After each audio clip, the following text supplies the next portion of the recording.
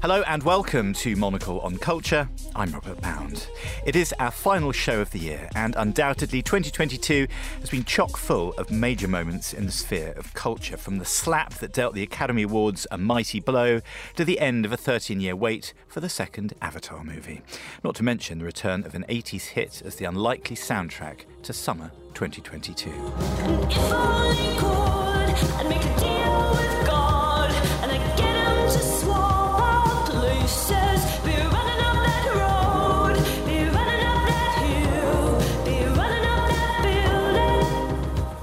And on Monocle on Culture, we've had quite the year ourselves. On today's show, we'll be hearing from the best of this year's programmes, including the likes of the literary genius Ali Smith, the music industry legend Chris Blackwell, and genre-defying composer Benjamin Clementine.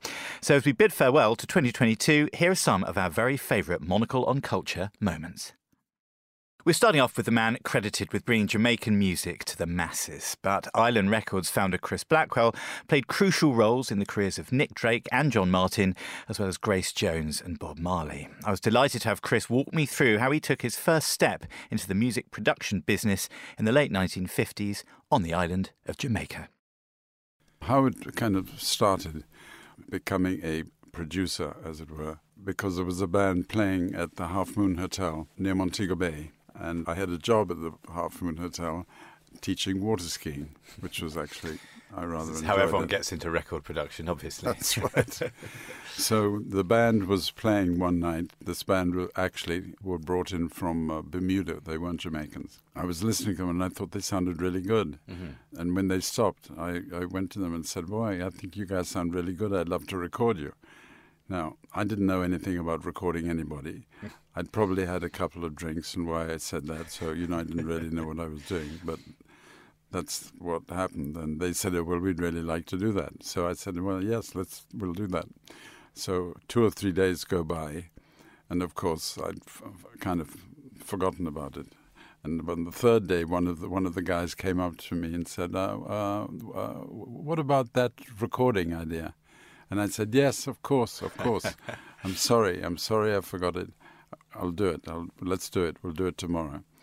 That's what I did. So I rented a Volkswagen bus and we all drove in from Montego Bay into Kingston. And I'd already booked ahead a studio because I knew the guy who owned the studio and owned the pressing plant, etc.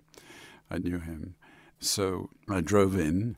And then we went in, and the band went into the studio, and I went into the control room, the sort of room above, with the owner of the studio. So he was doing it, working the things, and I was You were keeping it cool. You obviously knew exactly what you were doing. Well, I knew that what I was trying to do, So the first tune was played, and the leader of the band, which I didn't neglect to say, the leader of the band was blind, in fact. So he looked up and said, "What do you think?" And I didn't know quite what to say. And he said, "Would you like us to record it again?" And I said, "Yes." The moment he put his hands down to play, I said, "This is what I want to do for the rest of my life." It's having that element of sort of control or veto over proceedings, these wonderful creative things that are happening just through a pane of glass away, I suppose. That hit home immediately, that the sort of satisfaction, the slightly addictive nature of being with these kinds of people, these creative people, I suppose. Yes, exactly. I loved it. So that's really how it started. Then from what I would do is I'd go to different shows. When there were any shows where there'd be somebody, maybe the main singer or a lead person, and they'd book other new guys who were starting to sing, etc. I'd go to different cinemas, which is where they'd have these shows. And on one of them, I went. There was this one guy who was singing, and I thought, well, this guy's really got a great voice. He sounds like Brooke Benton. At that time, Brooke Benton was one of my favorite singers. So I went backstage after it was finished, and I went to him and I said, "Oh, I thought you were a really good singer. I'd love to record you." And he said, "Oh, yeah, that would be great." And then another person was just standing a little bit away, and he came over and said, well, what about me? I'd like to make a record too. And then another person came and said, what about me? So I said, okay, so we'll do it with all three of you. And it wasn't the three were working together. They were just three individual guys who were there doing their gig, you know what I mean? So we went in the studio, and the first record was called Little Sheila. Yeah. And that was this guy called Laurel Aitken. So that was the first record. And I put it out, and it went to number one. Not because it was the best record ever at the time, but because it was the first record that Jamaicans heard a Jamaican singing. Well, my baby has left me and I've gone away. Well, my baby has left me and I've gone away. You know my baby have left me. The inimitable Chris Blackwell there.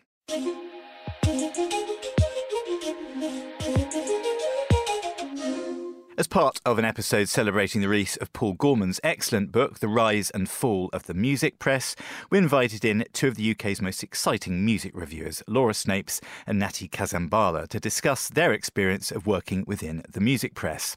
Here's Laura on whether it's possible to be objective within the form. I try not to write first person unless you are having an interaction with somebody where you cannot remove yourself from the room and still write about it in a way that actually feels authentic. But everything is filtered through your perceptions, your values. Those values can get challenged in the course of something. But, I can... Obviously, only I would be able to do this and nobody else would care to. But I could look back at pieces that I've written throughout the past, 12 years of doing this properly and guess pretty effectively where I was at the time based on maybe the sorts of questions that you're asking. Because I suppose when you do an interview as well, and when you're younger, you're often bouncing your ideas about the world off somebody else and see how they respond and validate that or go, well, no, but what about this? So, yeah, one of the stupidest comments that you get online and underneath reviews and stuff is people being like, well, this wasn't an objective review. And it's like, reviews aren't objective. Yeah. It's not maths. Yeah. That too is, yeah. Yeah. I think, Silently exclaiming. vigorously nodding my head. Yeah. I think that's something that, a lot of people could bear to remember as well, and even reviewers as well, in terms of being aware of the fact that everything that they view is through their lens rather than something that can be kind of dubbed an objective fact about whether something is good or bad, although some things are actually bad. But I think as well, I kind of had the reverse problem where I started out definitely coming from that perspective of keep yourself out of it and just tell the story, almost overthinking and trying to be the person who can determine whether something is good or, what I think about a person, or just presenting them without my own landscape. And then I had to kind of, after I tried to get more comfortable with writing, I had to learn how to value my own experience again and my own perspective and what it can bring to something and how it is kind of the thing that makes your profile or your essay different from the next one. And obviously this also comes off the back of your deep burning desire to write about Prince and how much you love the music of Prince, which sounded very personal. And that's kind of presumably all where it comes from, right? That's the wellspring of the stuff. It's you love the music in the first place. Exactly. I think that's really, really key. Laura, I'd like to know, and I'll turn to you for this, about the sort of the metabolism of music writing in the digital age now. I mean, you came from working on a print weekly, which had a very, very obvious kind of way it worked, and it seems that digital is a lot more sporadic and maybe takes a lot more out of writers because there are so many times of the day or times of the week when you've got to be filing copy and reacting to things. Is that how it feels going from print to digital? Yeah, I think obviously digital really accelerated things where previously you would have your weekly news dose in the front sort of 12 pages of NME. Then suddenly you have the music news industrial complex, and especially around the point of 2012 when somebody like Grimes starts getting really big and she does a lot of kind of controversial things. Pitchfork start reporting on her in the same way that Perez Hilton used to report on Britney Spears, and that set a tone where then all of their competitors start doing the same because they're all trying to hoover up the same sort of SEO. And I think that has a huge effect on artists and about trust between artists and in the press. You know, a lot of artists hate doing that, and they also became, the less inflammatory ones became scared of saying anything because you don't want it to be kind of written up in a headline. So I think that's one really, really huge change. SEO is obviously like a huge driving thing. I'll scroll down my RSS sometimes and everybody's doing, you know, the week before Glastonbury articles on like, what is the weather like at Glastonbury and what did blah, blah, blah going to happen at Glastonbury, just to kind of get any of that traffic. Yeah. But at the same time, I think that there are a lot of publications who are really investing in great long form pieces and still getting access to great interviews. And I think online is a place where investigations really thrive as well, because what might have been previously hidden in the pages of a magazine that might never have cared to investigate those things in the first place. Certainly, if we're talking about, you know, sexual harassment and so on, they were not feminist magazines even when I was working at them. Those things thrive online in a way that they could not have in the past. Laura Snapes and Nati Kazambala there. We were totally enthralled by a particularly unique book this year, and that was Will Ashen's The Passengers. Over a 2.5-year period, Will captured people talking about their lives across the UK. The 180 snippets paint a wonderful collective picture of the country at this moment in time. And here's Will reading one vignette. 17. It was a Tomasini, an Italian frame, but it had been painted up in this Midlands bike shop. It's hard to describe. The paintwork was shiny, that kind of oil-on-water effect, so it's cream but with a kind of oily water finish. And it had really straight tubes, lovely, really thin. I think it's really aesthetically pleasing. It's like the drawing that a child does of a bicycle. What I got really into as well were the lug works. That's where bits of the tubing join together. Back in the day, they would have these little separate pieces, lugs, and they started becoming really decorative. Tomasini has a little T cut out in the bottom bracket. It's the care. You look at it, and you look at all the different things that have gone into it, and it's something that someone made with their hands and did it with a lot of skill. It's an object made with love. That was Will Ashen reading an extract from his wonderful book, The Passengers.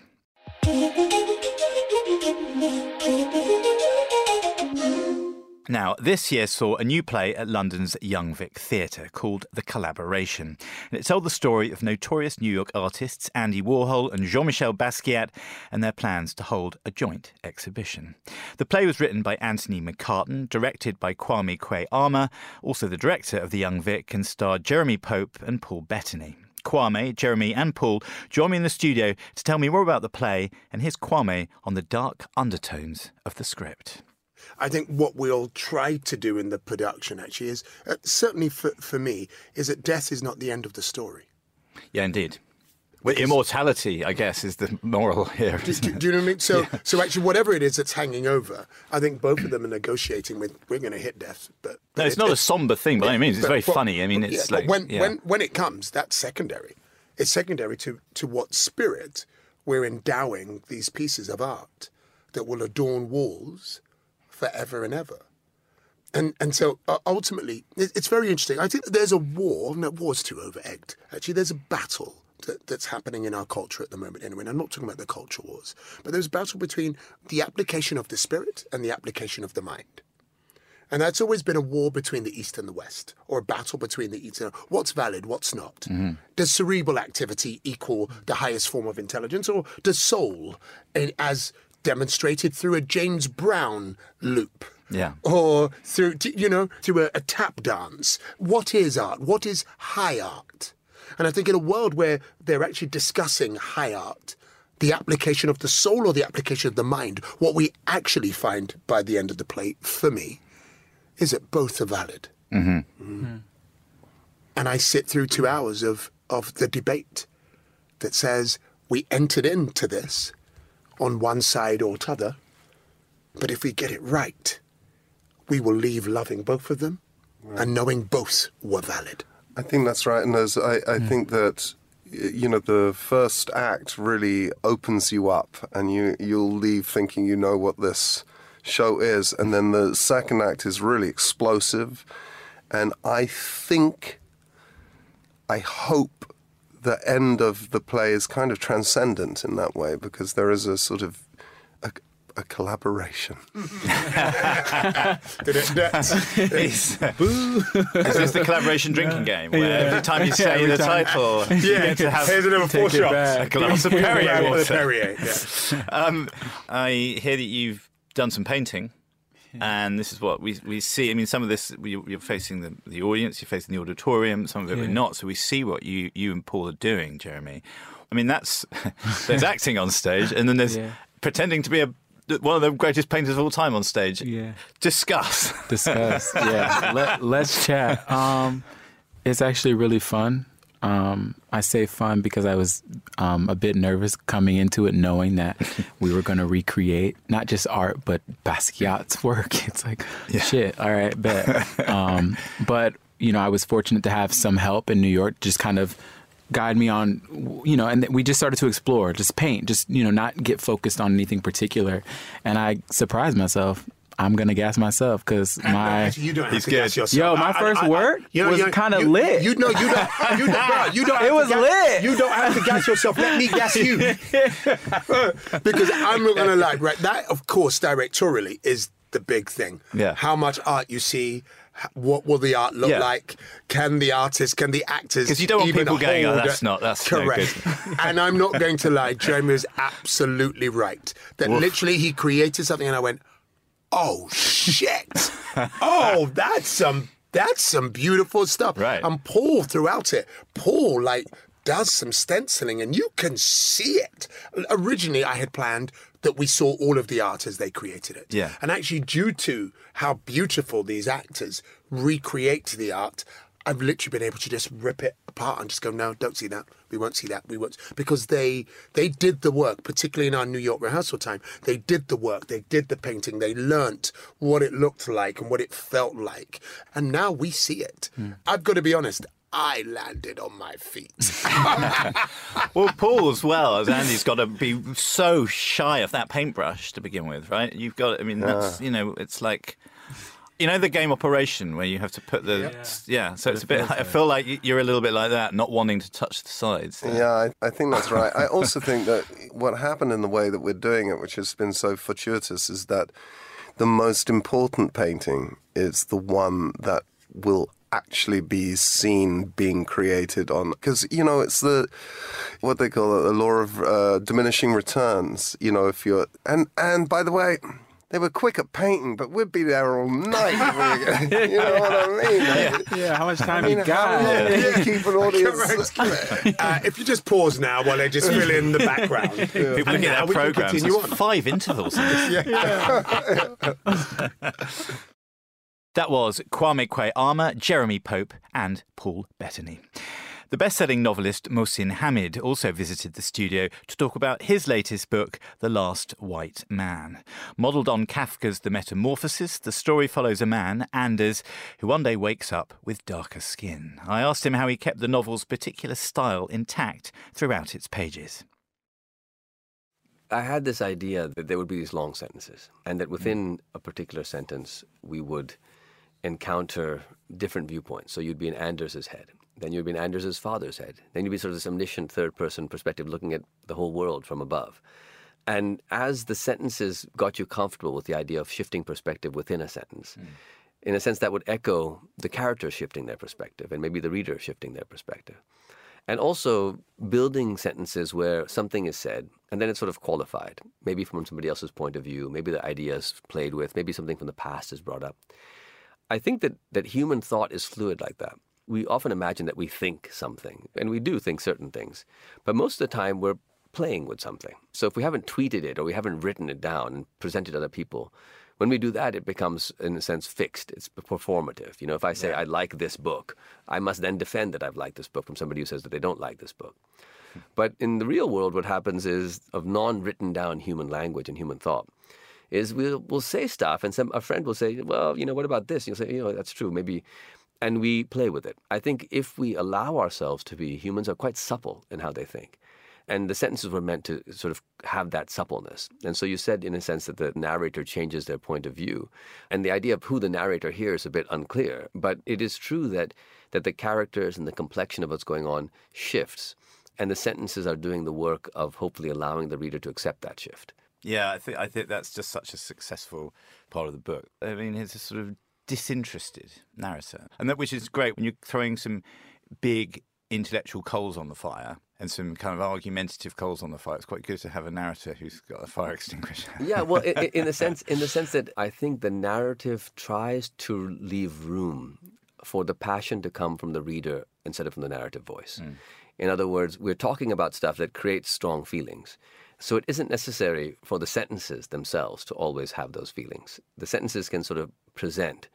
And also the way that they, partly I think what you're saying is this kind of disinterested or dispassionate. I think the effect of being disinterested or dispassionate maybe comes in part because the book is built with lots of commas and few full stops. And the effect of a full stop is that, I did some counting. Yeah. I haven't got the stats, but you're right. There are some it's long sentences. Yeah. And so in a comma, what happens, all punctuation is a pause.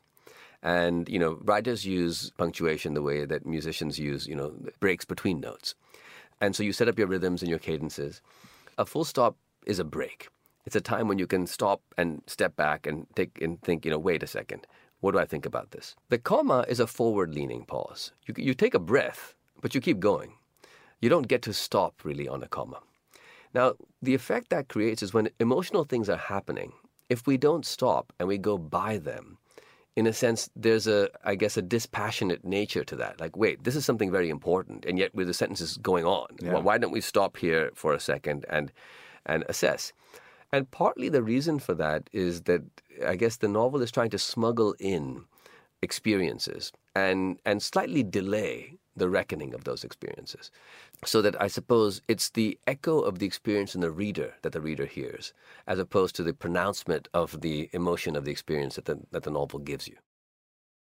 Some top writing tips for any budding novelists out there from no less than Mohsin Hamid.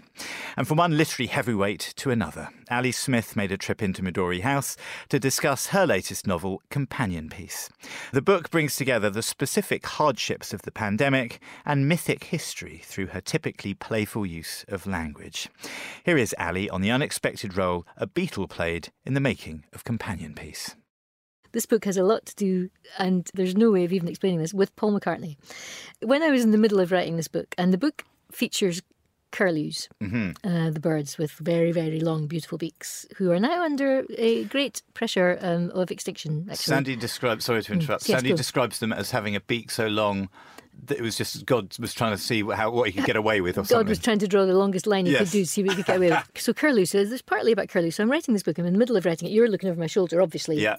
Robert, right? You know. Popping a polo mint in just so that you'll Not generous, but it's pulling one for me. Yeah. I was sitting in the middle of it thinking, this is just, what on earth? What is this about curlews? What is this? I am going mad with this. Maybe I should this is just rubbish, I'll just put it in the bin, as I think it in the middle of every book, actually, but particularly with this one, I'm like, this is between tragedy and farce. How do those two things, how do we balance those things, tragedy and farce, which I think is that time we've just been through taught us to pussyfoot between those words, tragedy and farce, and those states. Anyway, curlews, I think, right, this is nonsense. I'm going to stop and see where it wants to go. And anyway, at that point, I got an email from the publicist at Penguin who said, would you like to ask Paul McCartney a question? He's going to be doing a show at the South Bank and people get to ask him questions. Would you like to ask him one? My mind went blank. I thought, like, Paul McCartney, me ask him a question, my version of Paul McCartney is in my 3-year-old self when my cousins used to phone the house and pretend to be him. And I was like, I'm speaking to a beetle at the age of 3. Yeah. Anyway, that's, but Were their impersonations any good? I was convinced. Well, most 3-year-olds are fairly biddable. it was all the Beatles phoned, but Paul was my favourite. So anyway, where was I? I know. Thinking of a question for Paul. The question for Yeah. Paul. So I didn't do anything about it for about 10 days, and then I wrote back and said, "Okay, I've got a question." And she wrote back and said, "No, it's too late now. But what's the question anyway?" So I sent the question, and the question it wasn't really a question; it was more a statement. It's wonderful that you, on your Scottish farm, let your sheep die of old age. I just Okay. wanted to say that's a really extraordinary thing, because he does. His sheep live the full lifespan of a sheep. I mean, they're sheared so that their wool's used, but they don't get killed for meat. They live till they die of old age. Astonishing. Wonderful thing. And so I sent that question off, and of course it was too late for the South Bank. But then about 3 days later, someone else wrote back to me and said, "We sent Paul your question and he's answered it, and here's an email, there's a blog rather, and here's the link in the email." So I clicked on the blog, and here's Paul McCartney answering the question, and he says, Oh, we loved the farm. We went there, and it was when London was quite hard to be in, and Linda and the kids and I, we just had the best time on the farm. It was such open air, such a wonderful thing to do. We loved it. And we saved a lamb from the cold. I remember it waking up after it was frozen. It was a wonderful thing. And then there are the curlews, he said.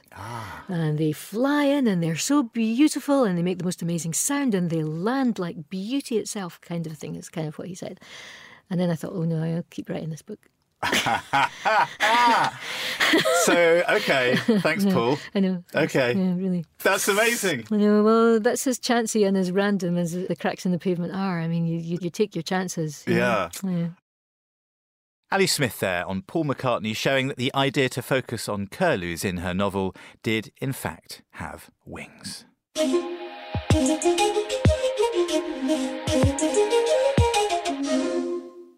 The musician Benjamin Clementine definitely has wings, and he spoke to us about the release of his third album, And I Have Been, which was recorded high in the Santa Monica Hills.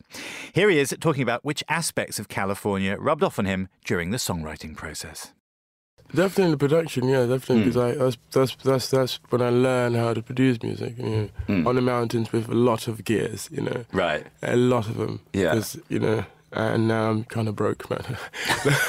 But and also my wife Florence, she is really into, kind of Americana, kind of music, and I would listen to whatever she had, put on the mountains. That's kind of nice, right? I like that, that she's prompting you with music, with records, with new stuff she's heard, old stuff she's got. Yeah, and she grew up listening to a lot of American music. I grew up listening to classical music, so it's a big difference. Yeah, right. But on the mountains, I wake up to rattlesnakes, Yeah. They actually live on our property.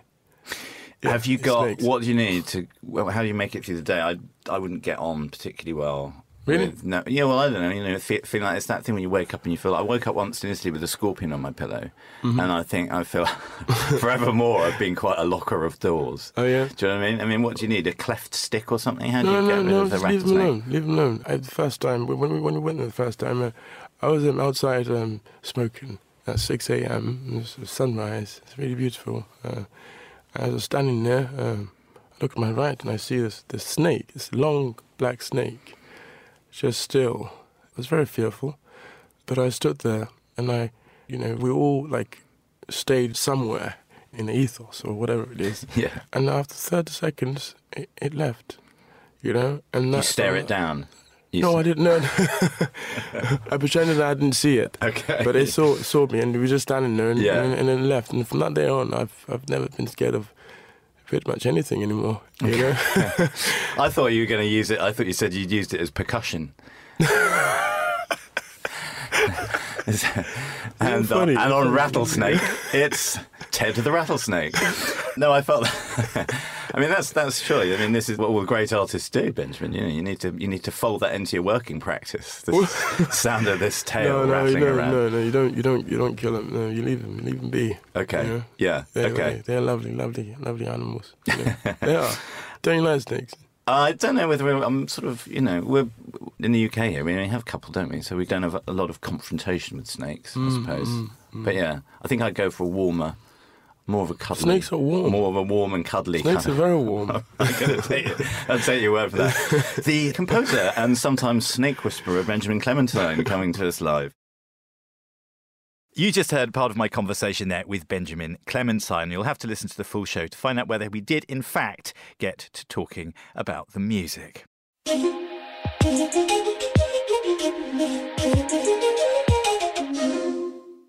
And our final highlight today comes from the Booker Prize winner, George Saunders. Known as a master of the short story form, his latest collection, Liberation Day, contains tightly constructed tales that are underpinned by a sense of dystopia. You mentioned politics. I'd like to talk about that and the light, if at all. I mean, the most explicit story is an epistolary story in the middle of the collection from a grandfather to his grandson. I guess it sounds like probably in America and probably in the near future, and probably it looks back on the last president of the United States. And that's the one that's most explicitly, I guess, about the reasoning out of politics and the reasoning out of not doing anything and the danger of doing something, I suppose, as well. Was that written in that kind of crazy period of Trump's administration? It was a few months before the 2016 election, and I made an exception to all my rules. You know, I've always said, I don't write explicitly don't do it about politics. a thing. Right. And I thought, I want to, so that's an impulse I've learned to trust is if you really want to, just go ahead. And that's the one part of your life where you can totally indulge yourself. So I started out, the main thing was I felt the need to model a kind of tenderness. I don't have a grandchild, but I have daughters, and to say, I'm really sorry that this is the America we're delivering to you. I'm deeply sorry about that. So the first draft was just him speaking to this imaginary grandson in a real intimate, tender, apologetic way, and I felt good just to do that, actually, just to have it on the page. People who read the story said the same, that, well, it was nice to at least hear that elegiac feeling expressed. But then since it's ostensibly a story, you have to let something else happen. So you write the first draft, and then I'm kind of watching to see where this guy wants to differ from me. And he is a little less active than I hope I will be in that situation. He gets a little more quickly to the mindset that says, just keep your head down and enjoy your coffee, enjoy the day. Don't worry about the outside world. So I hope I won't succumb to that if it comes to it. But then suddenly he's a character. And so over the story, I think his facade cracks just a little bit by the end. He starts to think, well, maybe I was too inactive, Yeah. But I think sometimes in times that are difficult, just to hear somebody acknowledge it, if you and I are in a room or a little house and there's wolves outside howling, and I say, isn't it a great day? Everything's going very well. That makes you more anxious, actually, because you think, what? But if I say, I'm really worried about the wolves, then at least we can start to kind of talk about it. So I think sometimes fiction has that function. Chekhov said it doesn't have to solve problems, it just has to formulate them correctly. So to have two human beings say, this is going on, isn't it? Yes, it is. That's not nothing. Yeah. Yeah. I mean, talking of Chekhov, I read Liberation Day with a copy of A Swim in a Pond in the Rain, sort of in my memory in my left hand kind of thing, thinking about some of the things you'd written about the Russians, the novelist, that is. We should say this isn't a politics show. You can kind of cross-check it and see if I did what I said you should do. Yeah, right. I mean, and it bears scrutiny, George Saunders.